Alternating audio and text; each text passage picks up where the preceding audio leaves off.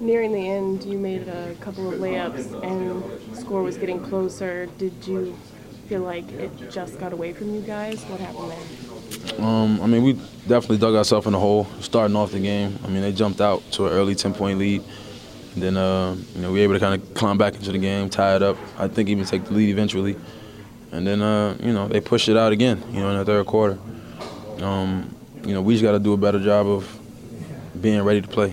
It took us getting down 10 to, kind of create some energy or some motivation for us to play, and we can't do that. And this was a typical letdown game. When you have the Lakers walking in your building, your ears are automatically perked up. You got names that you're perked up for, and this team, not to disrespect them, it's not so much with them, even though they do have really capable scorers and capable players. And I think that's what happened tonight with us. Are these the kind of games that make you realize that you need to kind of get your ears perked up even for the sub-500 teams? Without question. Every time you step in between them lines, you should have something to prove, something to play for. And, for, I don't know, maybe 30 minutes we played that way.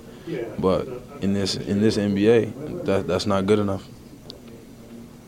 Did you guys sense at all, Jarrett, that might happen after all the energy and emotion of Monday night, that there might be a little... I mean, it's always possible, but that was the first thing we all talked about. So it's not like we went in there blind to it or, numb to the situation. We all, right after the game was over, we were like, yo, this is cool, this is fine, but we got business Wednesday. And you mentioned it in the shoot-around, you know what I mean? And you can only do so much mentioning. Your actions are going to be the one that everybody sees, and that's going to, show that you believe what you're talking about.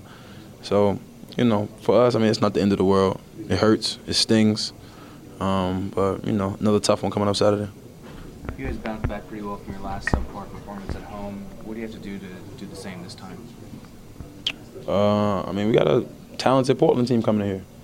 And we just got to be ready to play. Last time, Damian Lillard came in, he played pretty well. But it's not going to be just corralling him, and that'll be the end of the game. They have a number of players who are capable. LaMarcus, All-Star, Batum, Wes Matthews. They have a host of guys that we're going to have to defend and finish our, defensive possessions with rebounds, something that we didn't, do as well as we normally do tonight. But like I said, we go in there and play Warriors basketball. We'll always give our chance to be successful. Thank you.